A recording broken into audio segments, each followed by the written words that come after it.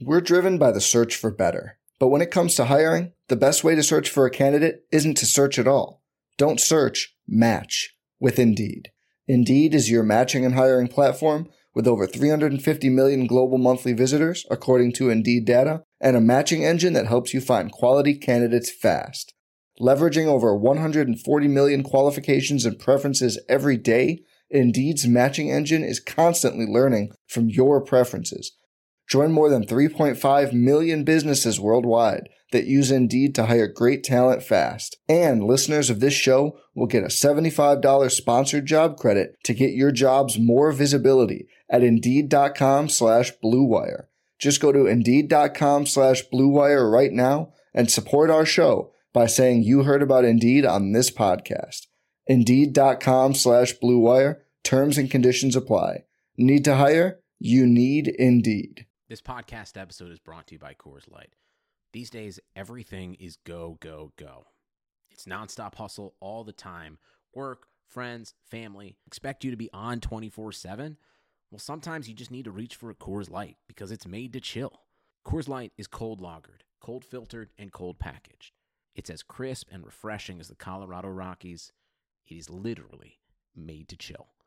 Coors Light is the one I choose when I need to unwind. So when you want to hit reset, reach for the beer that's made to chill. Get Coors Light in the new look delivered straight to your door with Drizzly or Instacart. Celebrate responsibly.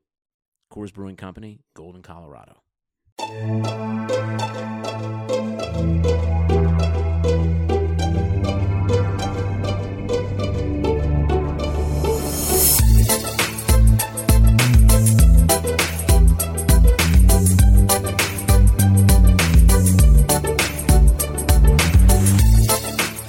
Hey there, Knicks fans.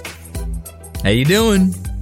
It's your boy, Jonathan Macri, with you for another episode of the Knicks Film School podcast, coming at you on a Wednesday, the day after the Knicks have played a game against the Philadelphia 76ers, which you're probably used to this by now if you've been listening to the show for a while. You're not going to hear me talk about today because I will be recapping that game and analyzing it and hopefully not saying anything about the refereeing because one night was more than enough of that. You could catch all that on the post-game live stream, which you could see on the KFS YouTube channel, or obviously find it right there in your podcast stream. But this episode, recorded this a little bit earlier in the afternoon on Tuesday, is featuring someone who covers the NBA generally for several different places, one of which is the Hardwood Knocks podcast, also here on the Blue Wire Podcast Network, Dan Favale. We had a really good conversation because, you know, we talk a lot about the Knicks on this program, but I feel like with the trade deadline upcoming, I wanted to bring someone on who is both intimately knowledgeable about the Knicks, and Dan is a Knick fan at heart, but also he covers the NBA generally. So we got into some different things about how different ways that the league could turn in the next 9 days will affect what the Knicks can do, what the Knicks should do, what the Knicks are able to do. So we just get into a lot of trade stuff, and there's of course some fake trades pitched, and I'm sure you'll disagree with some of them vehemently, but we had a great conversation, so stick around for that. As I am recording this introduction, it is about 10 to 5 on Tuesday. The NBA released its last 2 minutes report for the Brooklyn game, and as expected, they stated that the refs made the correct call in that Julius Randle was called for a travel at the end of the Brooklyn Nets game. I mean, look, they could say whatever the hell they want. I've been watching the NBA for almost 3 decades. Stars get calls. And Julius Randle, last I checked, he has an all-star jersey hanging in his closet. No one's ever going to be able to take it from him. That is a call that you make. You allow him, once Kyrie Irving puts his hand on that ball and dislodges it, because again, the NBA's rationale is that Julius Randle never lost control of the ball after Kyrie Irving swatted at it. And I think you need to look no further than a play earlier in the exact same game when James Harden came strolling down the lane, and I forget which Knick it was, put his hand on it, and boy, the ball sure as shit didn't seem to move nearly as much in Mr. Harden's hands as it did in Mr. Randall's at the end of that game. My personal opinion, something I was texting with someone earlier today, is that the refs felt like, all right, we had 2 jump balls, that could have gone either way, and they went the Knicks' way. Well, guess what? Those were the right calls, and they didn't want to send another call the Knicks' way. It is what it is. It happened. If you listen to my post-game thoughts on that one, you know that I think that despite the fact that the game ended the way it did, it was a huge step forward for the team. And, here's hoping that it could continue. But more on that later. For now, let me get to my conversation. Once again, you could hear him, if you enjoy this one, on his own podcast, Hardwood Knocks, on the Blue Wire Podcast Network, Dan Favale. Joining me now on the Knicks Film School podcast, I'm very excited to welcome to the show for the first time. I've long been a fan of his, way back when, because he's been on, how long has he been on Twitter? I'm going to look this up. Wow. Got on Twitter April of 2009. So there's some history here. He is the co-host of Hardwood Knocks, part of the Blue Wire podcast family, and just a generally really good follow. Dan Favale. Dan, hello, sir. How are you? I am doing well. Thank you for the kind words. Those are mega appreciated, and I appreciate your low standards for good follows on Twitter. How are you doing? I was just thinking, like, when I'm, as you could probably tell, am very old and out of touch with like current things. So when I got on Twitter for the first time in like the middle of the last decade, I forget I found like an article or something where it's like, here are the people that you need to follow if you are like the NBA. And I remembered distinctly your name came up. I'm like, oh, Stan. That must have been a very thin list then if I showed up on it. I swear I'm not making this up. You were on this. So only took 300 some odd episodes to get together, but better late than never. And we are here, of course, to commemorate. We're recording this on Tuesday, March 16th. So by the time people hear this, we will be 8 days out from the NBA trade deadline, which is everybody's favorite time of year. It's like Christmas for NBA fans, except more often than not, we end up with like, not coal, like socks. We end up with socks. We end up with some underwear, maybe like one decent toy. What's the best toy you ever got for Christmas? We're just going to go off the rails right away. Oof. Oh man. I think GameCube. Let me age myself here. When I was a kid, I got GameCube, and I remember I've had video game systems since. I don't play them anymore, but I remember being so stoked. I ran through my house with it in my hands. I can remember with the actual cube. Yeah. I my first one was Nintendo, so don't feel too bad. I think I was most excited for Super Nintendo. I would love if we could get a Super Nintendo this trade deadline. I don't feel like it's going to happen. So before we get to the Knicks specifically, how are you looking at this deadline, and what do you basically expect, for the next 8 days? So at the beginning of the year, I came into it thinking that we would have a very aggressive deadline because people would sense like this competitive void, and this season is so weird. There are teams coming off a shorter offseason that maybe teams that wouldn't normally be aggressive would be because they sense a chance to really compete for a title. I was told I was a moron for that theory, and I think that's really come to bear when you look at how the play-in tournament has sort of impacted how things are going, where you're looking at these teams. The East, there's like 13 teams in the race, the playoff race right now. In the West, there's fewer, but there's a ton. And the other thing I don't think I discounted enough is when you look at some of the buyers, or the would-be most aggressive buyers, the Lakers, the Clippers, the Bucks, the Nets now, like they've just traded 1 trillion first-round picks. And so there's not much that they could do. And so I think we'll still get, because the deadline is always sort of hectic, we'll get a bunch of like moves. But like you said, they're probably going to be socks. Maybe they won't be Cole, but they're going to be like maybe name brand socks. That's what I'll estimate. We'll get some name brand socks this trade deadline. I would love socks that didn't get holes in. The socks I'm wearing right now have holes in them. I would kill for just a decent pair of socks. So, maybe I'll be happy with that. But to your point, somebody messaged me before and they're like, man, what do you think the Clippers would give up to get off of Luke Kennard's contract?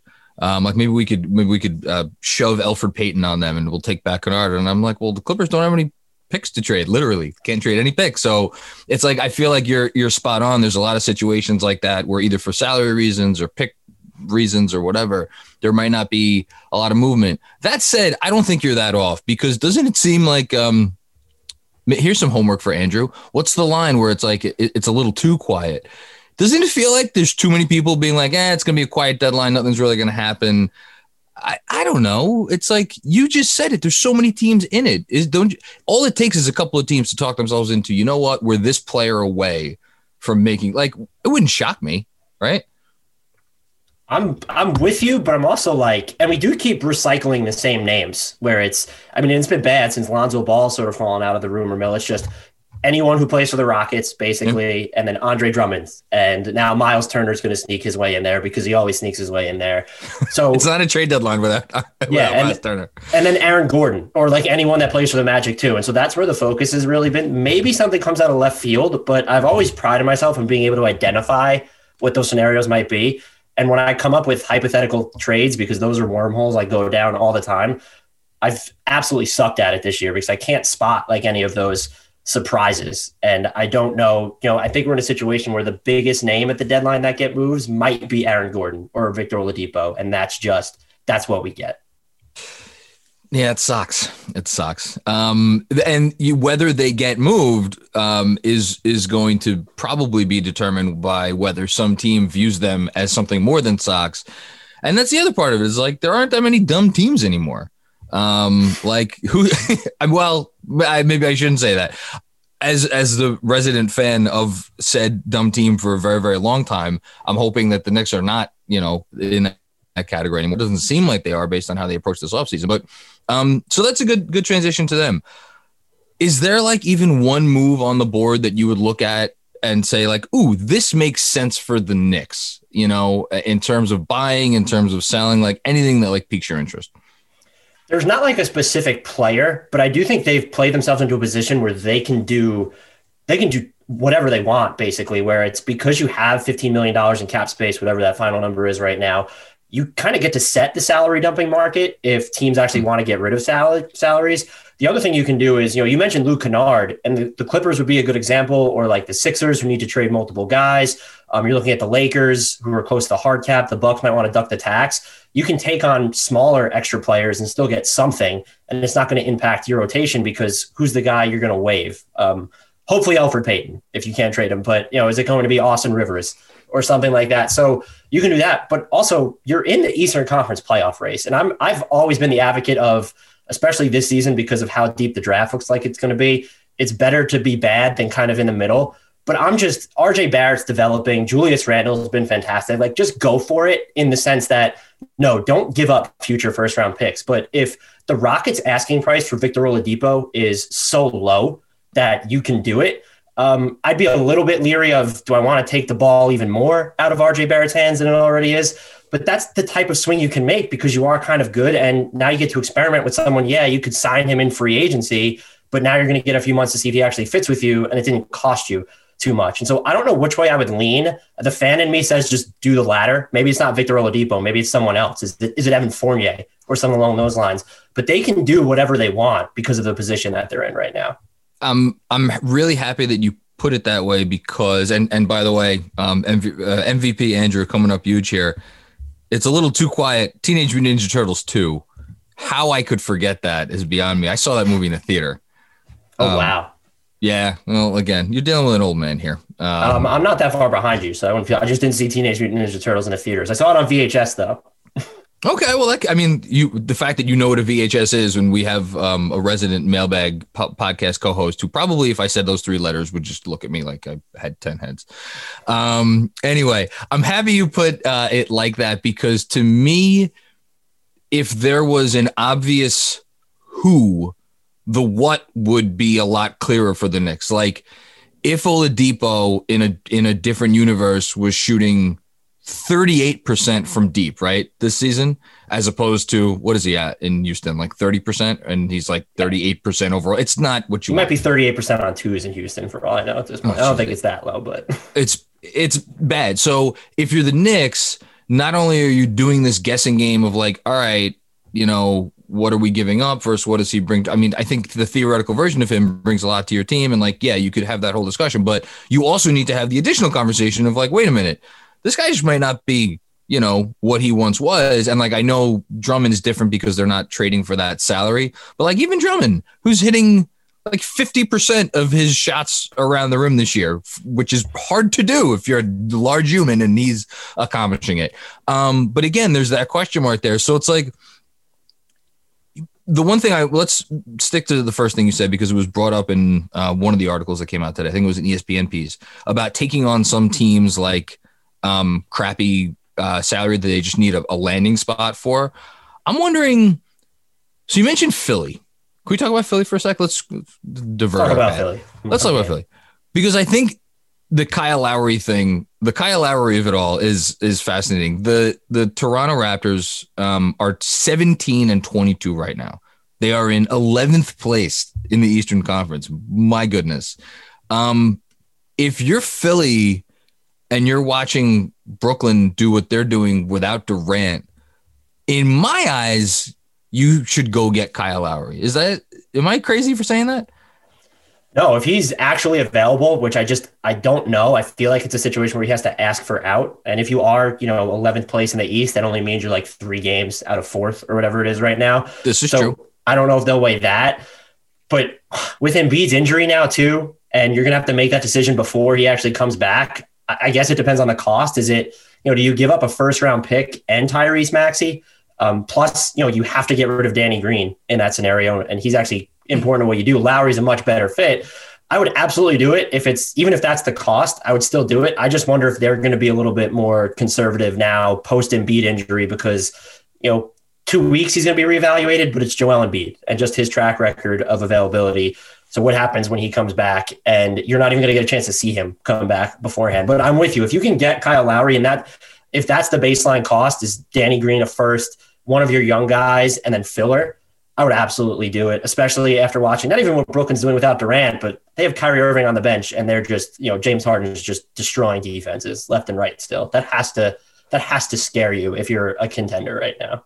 Yeah, I'm just, because you look at it and I wonder with the East, like, I'm not saying it's obviously not an easy, but if you're Philly and you could get that 1 seed, and if you could stay ahead of the curve, and again, this has so much to do with Embiid, right? Because if he's out for a long time, maybe you can't keep the 1 seed, but if you could, and that you're only going to have to face one of these, big time teams in the conference final, I don't know. So let's say they go for that. If you're the Knicks though, what would it, so then you'd have to cut, I don't know, pick one of Elfrid Payton, Iggy Brasdeikis, or Austin Rivers. Elfrid Payton for me, but I have a feeling it'd be different for the Knicks. We'll come back to Elf, because I think he's an interesting name. I have a feeling it would be different for the Knicks too. It would probably be Rivers or Iggy. Like, what's it worth it for you? So now you're using some of your salary cap space, but that the value of that is going to go down past the trade deadline anyway, because on draft night, it's like you're so close to other teams having that cap space if you hold over trades to the new league year. I don't know. Is the second round pick enough to do that? Would you do that? I think I would probably do it, right? Yeah, if you're taking on, what is it, Terrence Ferguson? Is it someone like that? Yeah. I would absolutely do it. And I think Philly has like a couple of nice seconds, if I'm not mistaken. Like, do they have a Charlotte second somewhere? You might as well. Andrew could look that up. I think. Yeah, here we go. Second homework. So I would absolutely do that if I were them. And I'd be trying to like skulk around other deals that are sort of like that with, I think the Lakers, just because of their proximity to the hard cap, if they want to make a move, might, does somebody need to take on Alfonso McKinney's money? Like, what are they going to give you for that? The Clippers have, I think, all the Detroit seconds, which I think is just 2024, 2025, and 2026. So like if they need someone, if they need to take on someone to take on Fiondu Kabengele, like, can you get one of those Detroit seconds for that? Maybe that's a little ambitious, but at the same time, if depends on who's the player coming back for them, those are the opportunities that I think they should definitely be in the market for if they don't view themselves as just an all-out buyer. Because if they're a buyer, I don't know that their surrounding assets are going to compete with other teams, at least what they're willing to give up. Putting Kevin Knox on the table, I don't know what that necessarily does for you, but because they have so much cap space to work with, that does give them a leg up over literally everyone else that's going into trade negotiations right now. So let's get into the weeds on that for a sec. Because, they have all this cap space. So, but if you're a buyer and you're trying to borrow the term that's been overused, weaponize that cap space, and like that is part of the appeal. Like, where does that really come in handy in terms of being able to acquire a real? Is it like is that why we heard them mentioned in the Miles Turner thing that came out earlier today, that allegedly the Knicks are one of the teams keeping an eye on him because he makes, was it 17 million, 18 million, something along those lines? So you'd be able to send Kevin Knox for Miles Turner, and then that helps the Pacers deal with the impending situation they have, I think, for someone on their rosters coming up for free agency, TJ Warren. So is like, other than Miles Turner, I'm trying to think of like another team where that cap space is really going to help them in terms of acquiring real talent, unless you want to give me like Evan Fournier. Is there someone, or maybe I guess Lonzo, but that feels like a whole different conversation. Yeah, you're acquiring Lonzo because you want Lonzo at that point.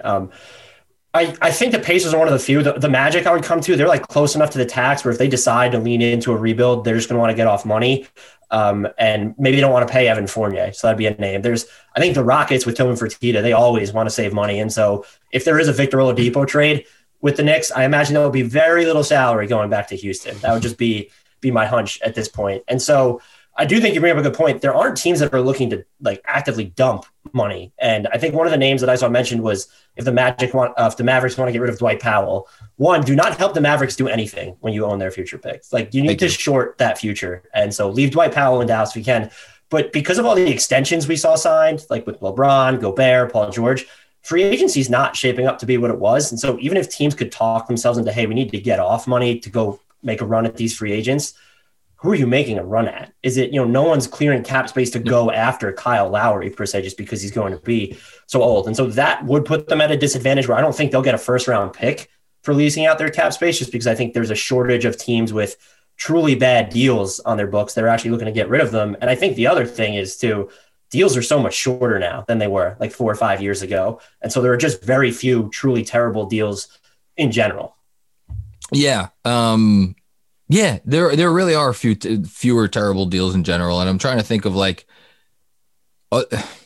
you have to look at deals almost signed this summer as ones that like, but then again, like, the Kennard thing is interesting because like, that was a theoretically really helpful player, which a good, smart organization signed to that contract just this summer. And now he's out of their rotation. But like, if you're the Knicks, that's still not a road I would go down. A shooting guard with bad knees, that gives me like Allen Houston PTSD right now. Obviously, different players, but no, I don't want it. Let's talk for a second about Fournier. Do you like him as like just a theoretical fit on this team? Yeah, I would like him a lot. Where they're set up so he could be their third option, which I think he's best suited as, and he can shoot off a catch. And this team just needs like a difference maker in the half court. And I talked about maybe they should go after JJ Redick, but their guard rotation of just pure guards who can't really play up, it's just so jam packed right now. Where Fournier is, if you play him with RJ Barrett, like they can mix and match and like defend twos or threes. And the way that Barrett's defended away from the ball this year, I think that would be totally workable. So if he's someone you could get, again, even if the Magic aren't looking to dump him and you can just give up something small to get him, you're in that position where it's, what does it do to your future? And is anyone, Kevin Knox isn't even really playing anymore. If it was Kevin Knox straight up for Evan Fournier, again, in past years, I might be leery of doing it, but because of where the Knicks are now and someone like Fournier, where he's going to be such a good fit, that's something that I would absolutely consider. Kevin Knox and a future second sounds fair to me. Is that too light? Am I being too light there? I think it just depends on how is Kevin Knox viewed around the NBA. Like he's shown he can hit threes this year, albeit in a small sample. He hasn't shown much else, but I also don't know, how much of that is because he's not getting playing time either. And he hasn't really, this isn't even a Tibbs thing. Like it's the Kevin Knox playing time situation has been, I feel like, a mess his entire career, basically. So if you're the Magic, they're short on wings and wings that can shoot for the most part. And he is, relative to what Fournier is going to cost you cheap next year. If you look at him as still like, hey, this is just a second draft flyer, I would think that Kevin Knox in a second would be reasonable. Maybe Kevin Knox in 2 seconds. I don't think it's a situation where you would have to give up a first round pick though. Yeah, I would not give up a first round pick for Fournier. Speaking of first round picks, something else I want to get your opinion on. There was in the Dwight Powell mention that was in that ESPN piece. It was brought about the idea of maybe the Knicks get the benefit of the Mavericks lifting the protections on the 2023 first round pick, which is currently top 10 protected for 3 years out, and then it would convert to seconds. Tell me if this is insane, because to me it makes a lot of sense, but it also doesn't make any sense. If I'm the Knicks, I don't want those protections lifted, because it then allows the Mavericks to make trade a future first round pick this deadline, which, as long as those protections are on, it hamstrings the Mavericks in terms of what they could do at this deadline. Now, is that too much going towards the side of like you're worrying about this year's pick, and like, does it even matter, or is the pick probably going to be 18, 19, 20 anyway? But like, I guess this is something I was more thinking earlier in the year when I was thinking of them as like a very dark horse Bradley Beal team, because if you had lifted the protections on that pick, then all of a sudden the Mavs were able to put in a future first, 2 swaps, and I guess another swap that would be sooner. So tell me what your thoughts are on that. Do you think there's any value to the protections of that pick staying on?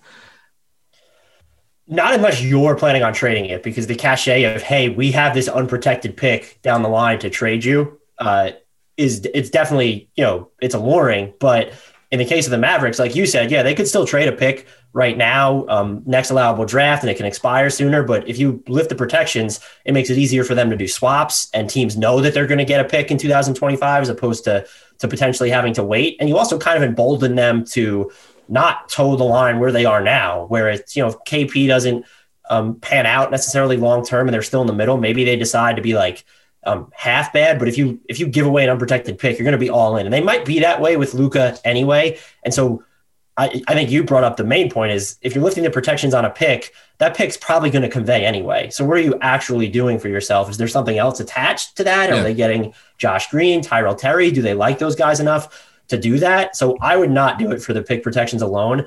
That being said, if you are planning on rerouting that pick in maybe a Bradley Beal trade this summer, and I would expect that whenever Bradley Beal becomes available, the Knicks will be just one of the teams that are really going hard after him. If you think that really helps you, potentially that makes sense. But then you still have 2 years left of Dwight Powell, who with Randall and Robinson, like, he's just not someone that's going to help you very much.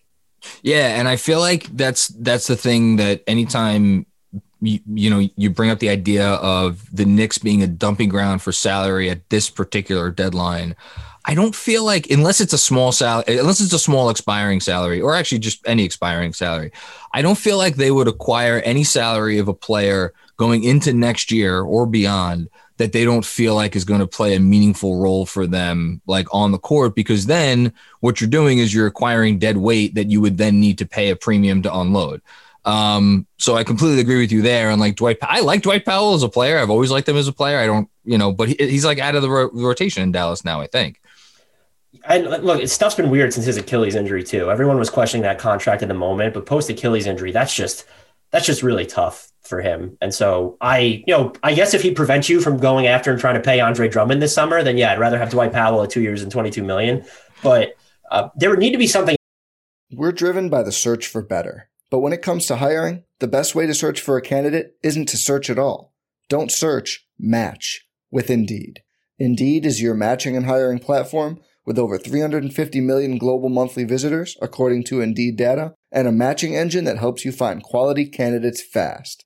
Leveraging over 140 million qualifications and preferences every day, Indeed's matching engine is constantly learning from your preferences. Join more than 3.5 million businesses worldwide that use Indeed to hire great talent fast. And listeners of this show will get a $75 sponsored job credit to get your jobs more visibility at Indeed.com/Blue Wire. Just go to Indeed.com/Blue Wire right now and support our show by saying you heard about Indeed on this podcast. Indeed.com/Blue Wire. Terms and conditions apply. Need to hire? You need Indeed. Else in that deal. I guess I wouldn't be opposed to it, because if you could look at it as, hey, the Knicks are going to do this summer what they did last summer with their cap space because the talent won't really be available. They're going to sign short-term deals. Then Dwight Powell functionally is really only eating up the next year of your cap, because You were going to use that money not on impressive players anyway. But there needs to be like another carrot in there, because that Dallas pick, is it going to be? It's probably going to be bottom 10. Like, I don't think you need to worry about that top 10 protection at all. Luka's not going anywhere. We saw what Luka did. Like, they had this season from hell this year, and they're still going to finish with 6th or 7th best record in the West. So I know fans are going to get mad at me for saying that, but it's just, look, I've been saying this all year. At least I've been steadfast. You keep wanting me to take the Drummond bait, so I have to bring him up. We have to have the Andre Drummond conversation. Here is how I want to frame this. If the Knicks were thinking we can flip Mitch now to some team that is cash strapped and that needs a center for, a rim running center for 25 minutes a game, that makes no money this year, and that could make, if they want, a $1.8 million next year. And we're going to get a real thing for that. And we're going to replace him with Andre Drummond after he's bought out this year. And then this summer, we're going to offer Andre Drummond. Oh, God. Well, let me ask you. A, what do you think of that scenario generally? And B, what is Andre Drummond worth in this, like today in the NBA? I will say in Andre Drummond's defense, he's never had like the best defensive personnel around him. And so like when the defensive splits get weird or people talk about, his defense in space, like with the guards that he's had playing in front of him, with the exception of the beginning of the season in Cleveland, like it hasn't been great. I just don't know what he does for you. And he feels like maybe he's not entering Hassan Whiteside territory, who ended up playing for the minimum this year, but is he getting more than the non-taxpayers mid-level over the summer? I would be shocked. Like, you would really have to like him. And he'll help your rebounding. But like you said, he's not, there's this idea that he's a great pick and roll partner, but he's actually not. He just doesn't have the same gravity as some of these other bigs that roll to the basket. His ball handling's gotten a little bit better, but you're not acquiring Andre Drummond to handle the ball. So if point Andre is not your jam. It's fun when you see him dribbling up the court, but like, and what Mitch doesn't like, or bigs like Mitch, they're a little bit lower maintenance too, where you have to go through the Andre Drummond post up motions a couple times a game at least. And I don't think that that's what the Knicks should be doing. That said, if you are trading Mitch in the scenario that you said, I guess anyone who's a placeholder would work, provided it's a short-term deal. And so you can't hate that. But I do think that they end up being, at this point, and this is something I never thought I'd say after watching Julius Randle in New Orleans, I'd rather just see more of Julius Randle at the 5 at this point than play more of Andre Drummond. And so this season specifically, if you're not moving another big, I don't think Drummond would make sense, even if he's a buyout candidate and wants to come to New York for some reason. But long term, again, I think the Mitch scenario is at least a good one that you laid out, where if you're getting real value for Mitch, you could take a short-term flyer on Drummond.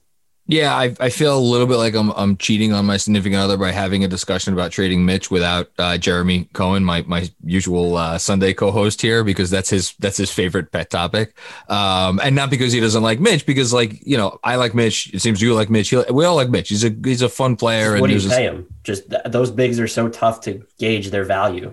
It's and I really feel like I'm gonna go on a little rant here. The Rockets screwed everybody with that Capella contract. And look, Capella's a good player. He was a borderline maybe not borderline also this year. He was like a borderline being in the borderline All-Stars conversation, right? He was like a top 30 player in the East this season. And he's helpful to you. And, and then David Griffin comes along and gives Steven Adams 2 years and $35 million. And I like Steven Adams, but again, it's like, I feel like some of these deals are skewing the market on centers where, Mitch's, whoever his representation is at the moment, is going to come to the Knicks and be like, all right, well, okay, give me, where's our 4-year, $60 million cut or whatever, something like that. Like, and I don't know, what do you do with that if you're the Knicks? Like, I think that's why we're maybe hearing some of these rumors as part of a negotiating tactic, but that's, in my world, that makes sense. Yeah, that would be interesting. And I don't, if you make Mitchell Robinson a restricted free agent, is he the second best center available beyond Richaun Holmes, who's like clearly the best center available this summer? And I'm just trying to go through the names. I'm a big Holmes fan. And then his if he is, let's say it is, let's say Mitch is a top 3, top 4, whatever it is, like then the Holmes contract, whatever the Kings give him, or if someone aggressively like Charlotte goes after Richaun Holmes, again, that if he gets 4 years and 60, I think Holmes is better than Mitchell Robinson. Different kind of player, but he does so much on offense. Yeah. like that, if he gets 4 and 60, and you mentioned that for Mitch, like that's what you're going in with. That's what you're expecting. And I don't know that you've seen enough from Mitchell Robinson, especially as the Knicks, as a good team, like knowing that he can really help you get to the next level to be like, hey, let me commit $15 million a year to that. At the same time, if you're going to turn around and trade for a Miles Turner, if that scenario is actually in play, I do believe Miles Turner is more valuable than Mitchell Robinson, but are you just acquiring him because he has 2 years left on his deal after this one and you don't want to pay Mitchell Robinson for 4? I would just be interested in like the logic there. To me, the Miles Turner logic is he's an interesting fit on the Knicks because of the shooting. And I say that with trepidation because I just did a whole article, a whole newsletter on the fact that the Knicks have been more selective than people think about the shots that they give up behind the arc. And case in point of that is that they gave up 21 threes to Miles Turner this year in the games that they've played the Pacers. And Miles Turner hit like 4 of them or something. Like theoretically, yes, he is a 3-point shooter, but I feel like if there is a possession that ends and Miles Turner is taking a 3-point shot for the Pacers, as a defense, you're like, okay, I'm good with that, right? So what really is the value of Miles Turner? Obviously on defense, he's a very good player, but that said, again, the theoretical spacing, it works with Julius, it works with Obi Toppin, who right now is Kevin Knoxifying in terms of his value in real time, which is like, but again, that's why it's such a fascinating situation because there's all these balls in the air for the Knicks, which is like, I just don't know what they are going to prioritize, or quite frankly, I don't even know what they should prioritize. I would be with you there where I don't really know what they could go after. I think it could be like, hey, they need a two-way wing, but that's 29 teams in the NBA that need that same player. So you can't really just default to that. Yeah. The Miles Turner conversation is interesting. And the Obi Toppin stuff, I don't really want to get into this, but it really hurts my soul whenever I watch Tyrese Halliburton play with the Kings now. Were you all aboard? I missed it. Were you all aboard the Halliburton train? I was infatuated with him and Devin Vassell leading into the draft. And I really wanted them to, and as a beleaguered Knicks fan at this point, like I'm someone who's just like, get the guard who looks like he can handle the ball and be good on defense. And you have Emmanuel Quickly, so it softens the blow. So I don't want to, he's been great. Toppin's still really young, but Halliburton's really good. That's the one that got away. And I think, I don't know if this is impulsive, but I've been on the board more of maybe they should look at trying to make an actual play for Lonzo Ball, even though they can throw him a massive offer sheet in the offseason. Because I think someone like him, restricted free agents, it's more valuable to just have their bird rights because you can match whatever he's going to get.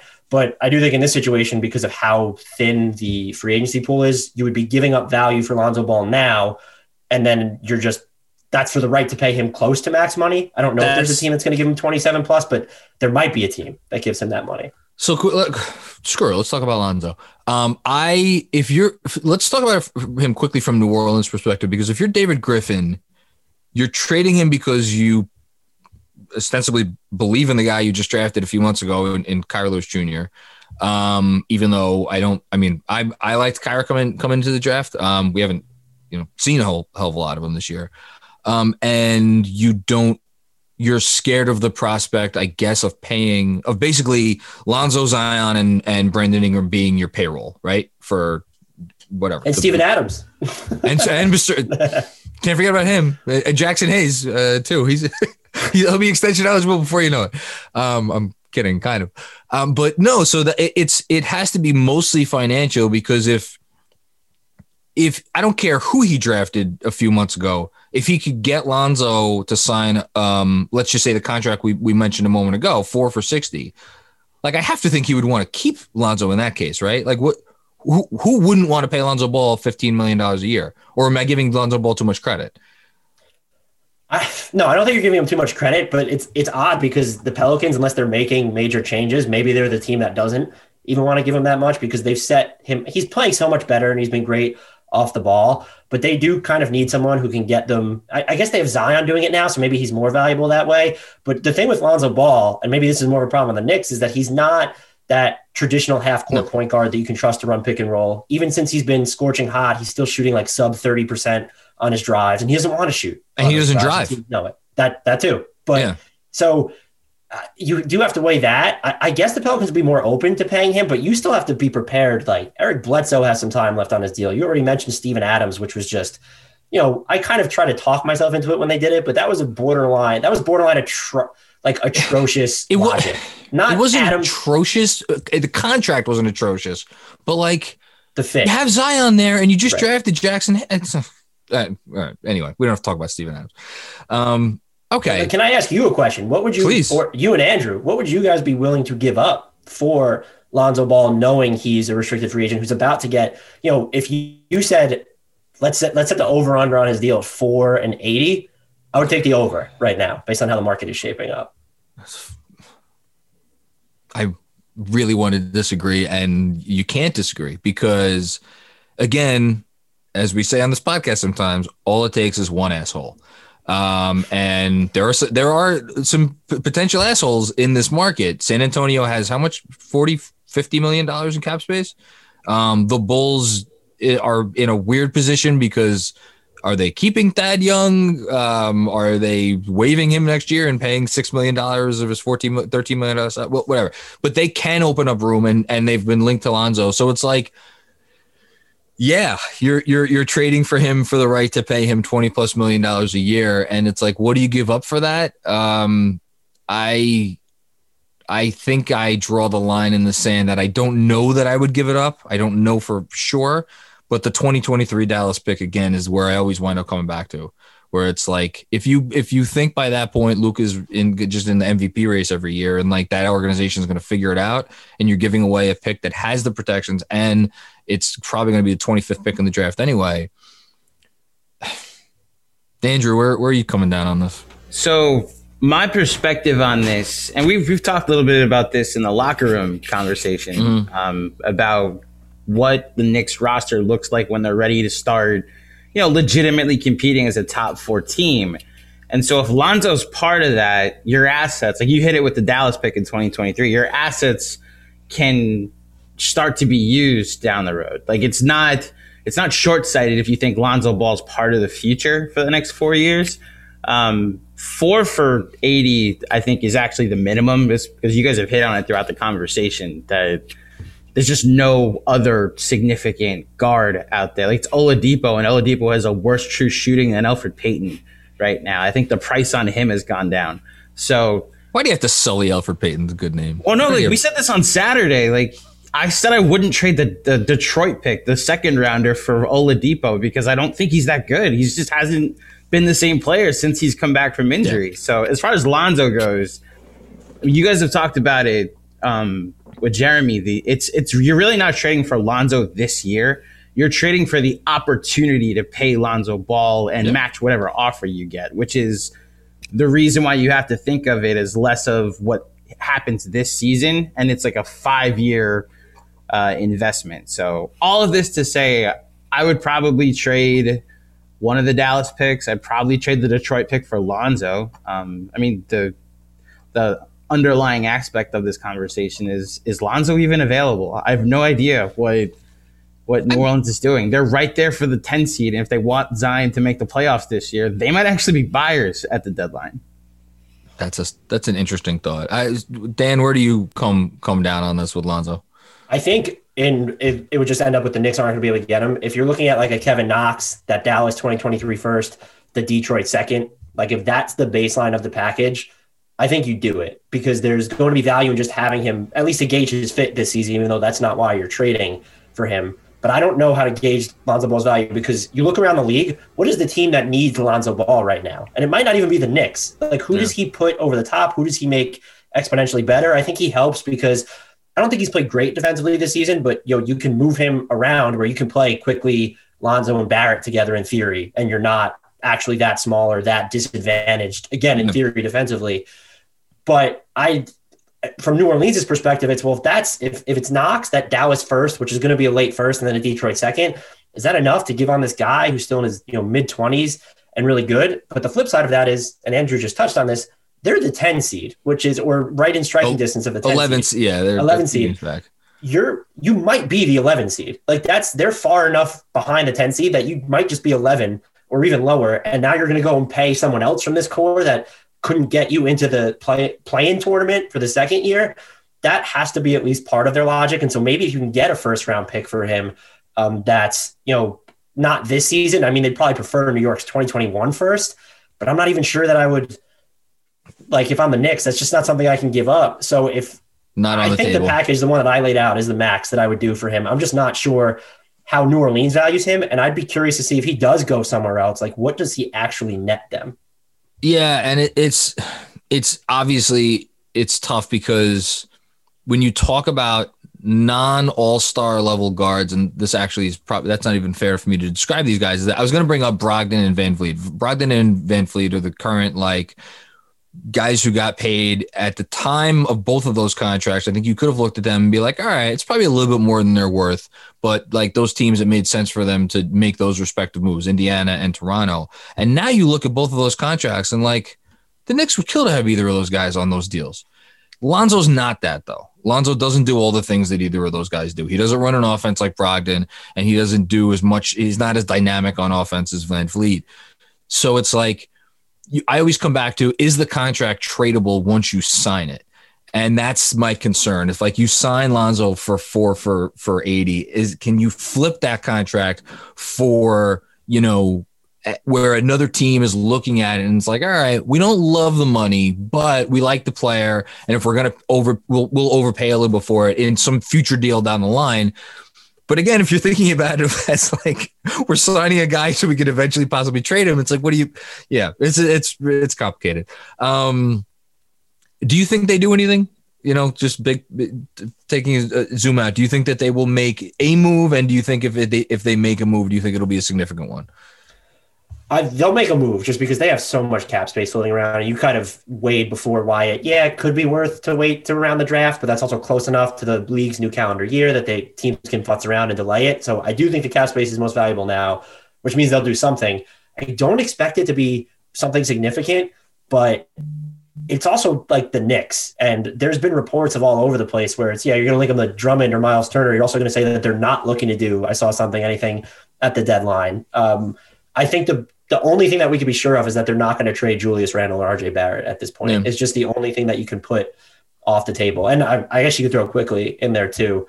I also don't know what the significant move is. We just talked about Lonzo and we don't even know if he would be realistically gettable for them. Yeah. And so is the ceiling, what do you view as the ceiling on their move? Is it an Oladipo trade? Is that the splashiest thing you could see them doing? Is there even and I brought this up earlier, a dark horse player that you look at that's not generating a lot of buzz that you could see the Knicks, kind of falling in love with? And it's not, it's not going to be, people have brought up Vooch for Phoenix. There just doesn't seem to be that type of player for the Knicks out there. Who's that guy? Where is that guy? I don't know who that guy is.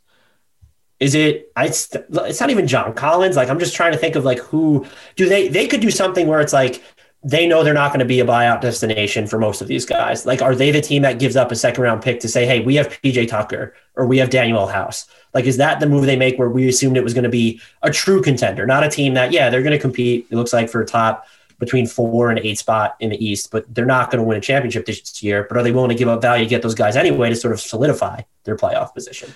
Yeah, I mean, George Hill has been brought up by Knicks fans. I have not heard that name been brought up by any reporter or anything like that. He's is he better than Elfrid Payton? Yes. Is that saying a lot? No.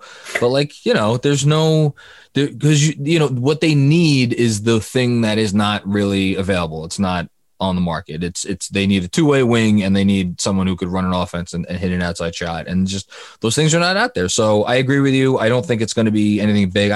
I've had the suspicion for a while that Oladipo, there's a decent chance that he's the guy just because I don't think anyone else is going to want him. And I think Fertitta's going to be wait a minute, I have to pay this guy for the rest of the year. And what's our record? And we're not paying him this summer.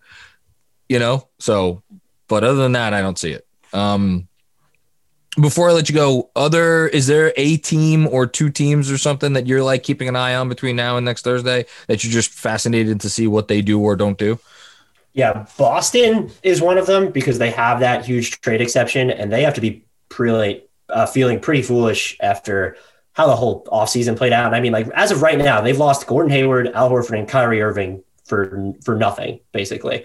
That's rough. Like that's just, and I think you can justify all the decisions in the moment where that Horford contract was, that was brutal. Kyrie didn't want to be there. Gordon Hayward contract, like no one was criticizing them for not matching that. But if you had the chance to get Miles Turner and didn't, because you wanted Victor Oladipo too, or TJ Warren as well, whatever that rumor was. Yeah. So I think there's pressure for them to do something. But Danny Ainge never makes these midseason trades. He's the king of almost at midseason. And that's what he normally does. But I do think they need like everything. It feels like they could use a different type of big, even though they're crowded up there. Someone more dynamic than Tristan Thompson or more dynamic than Tice. They need someone to replace the Jeff Teague minutes, and maybe Marcus Smart coming back helps that, but another ball handler would be good. They need another wing behind Jaylen Brown and Gordon Hayward. So are they going to be the team that goes after Harrison Barnes? Maybe that's something. It's obvious, but at the same time, like if you're Boston and you're looking at the East this year, it's like, okay, great. Harrison Barnes pushes us to 6 games as opposed to 5 games, against whatever team we're losing to in the first round if they face Miami. So it's like, yeah, that's there. And the other team is Chicago, just because, and one of the things the Knicks need is a star, but like Levine or Beal just don't look like they're going to be available. And Chicago, though, I don't know how long they can convince themselves that they're actually like in it for this season. I know that they just started some of their veterans, but you have to reach a point where Lauri Markkanen is going to be a restricted free agent. You have Garrett Temple, you have Thaddeus Young, even some of these younger guys, like they're not this regime's investments for the most part. Like is Wendell Carter Jr. secretly available? I could see him as being one of the surprise names that gets moved. Maybe even Kobe White, though I'd be more shocked if it was him. They feel like the team that could come out of left field as sellers, where everyone's like, okay, there's OKC, there's the Rockets, and then there's who? Is it going to be the Magic? Is it the Kings? I feel like it could be Chicago, and so they're just a team that contenders are going to want to pillage of some of their assets if they are open to selling some of them off. Chicago's, to me, in that fascinating place where their young assets are, and specifically talking about Markkanen, White, and Carter. I could see them demanding just a little bit too much versus where the rest of the league is like, well, I don't think I want to give up that much to find out if Kobe White is a starting guard in the NBA or if he's just like, yeah, he might win you a game off the bench every now and then. Like the numbers are really nice on Kobe White. I was looking at them this year. Like he's efficient. Like he's throwing some assists. He's scoring a little points. It's just, but you watch him and you look at the product, especially him and Levine. That's the interesting thing. I don't think those two make sense together. So if you want to keep Levine, maybe he's the guy they sell really low on. Should the Knicks get it in the Kobe White sweepstakes? Now I'm going to get myself in trouble before we get out of here. This would be a question to turn around on you and Andrew. Would you rather have Kobe White or Lonzo Ball? Throw a price point out of the equation long term. Which one of those would you rather have? It's never good when I'm stunned into silence on my own podcast. I have not done enough research on Kobe White. My initial thought is Lonzo, though. I think it's pretty clear that Lonzo is the better basketball player, and I don't think Kobe White's a point guard, or at least he's not. He's a guy that, like, if you have two guys who see, but that brings us. But it's the same thing with Lonzo.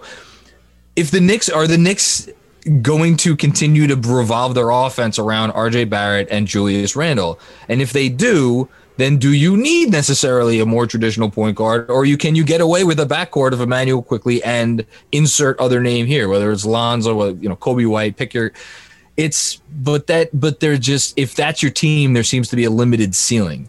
So then it's like around and around we go, and why it's like we know what they need. It's just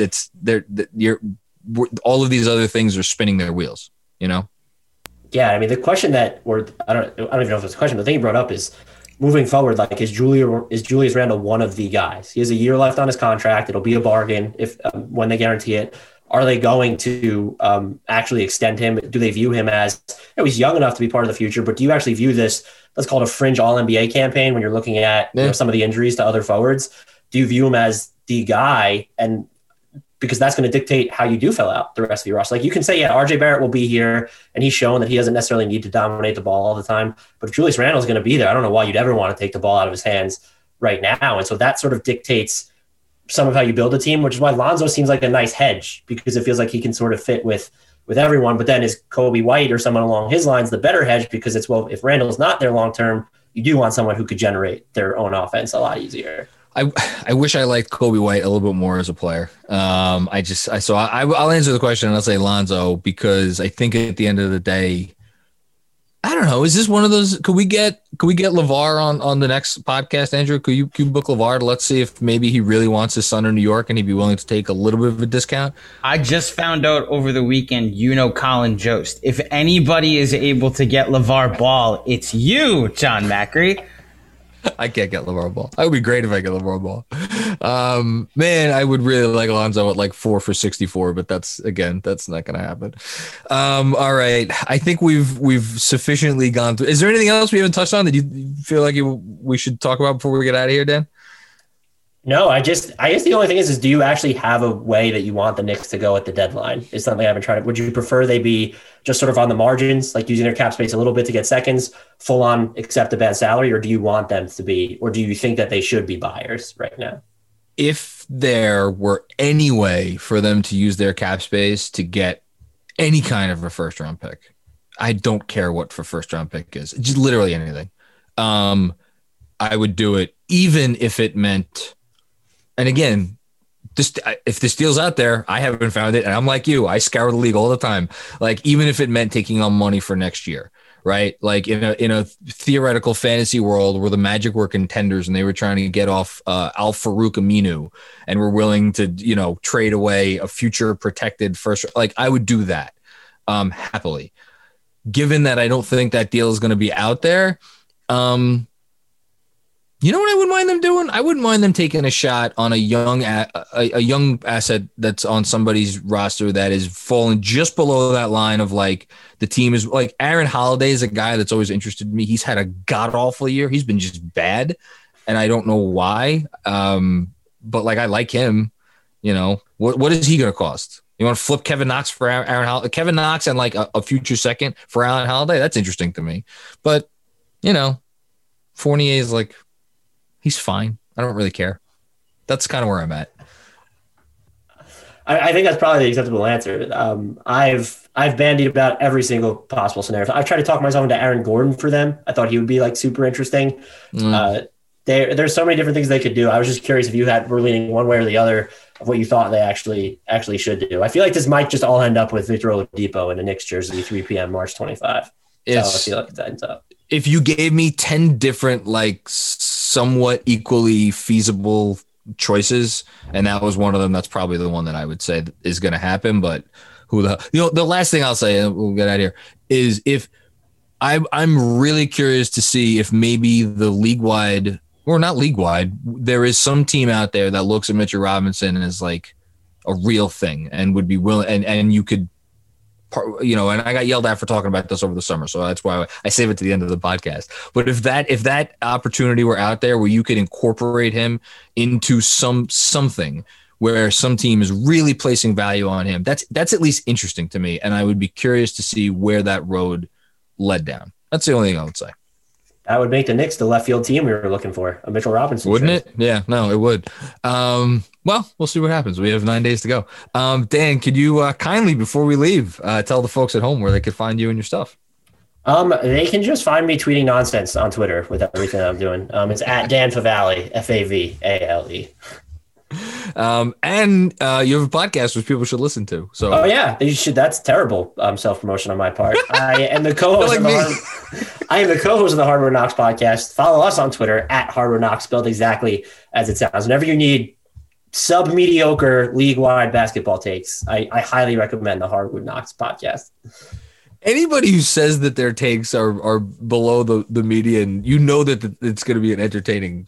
Like the best podcasts are the self-depreciating podcasts. That's why I always self-depreciate on this, because I want to build myself up. Really, that's what I'm doing by self-depreciating. Yeah, I hedge everything with, hey, people. I just assume everyone knows more than I do, and that's how I approach covering the entire NBA.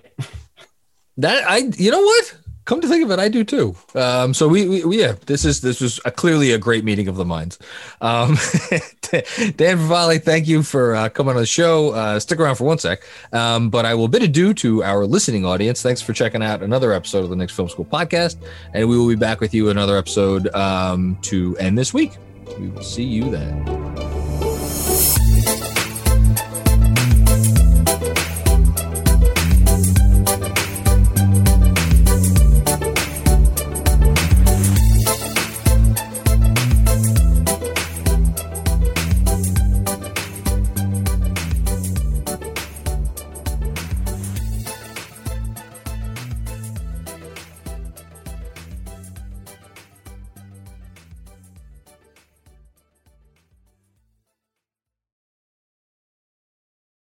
I'm Mark Chapman. Welcome to the Planet Premier League podcast.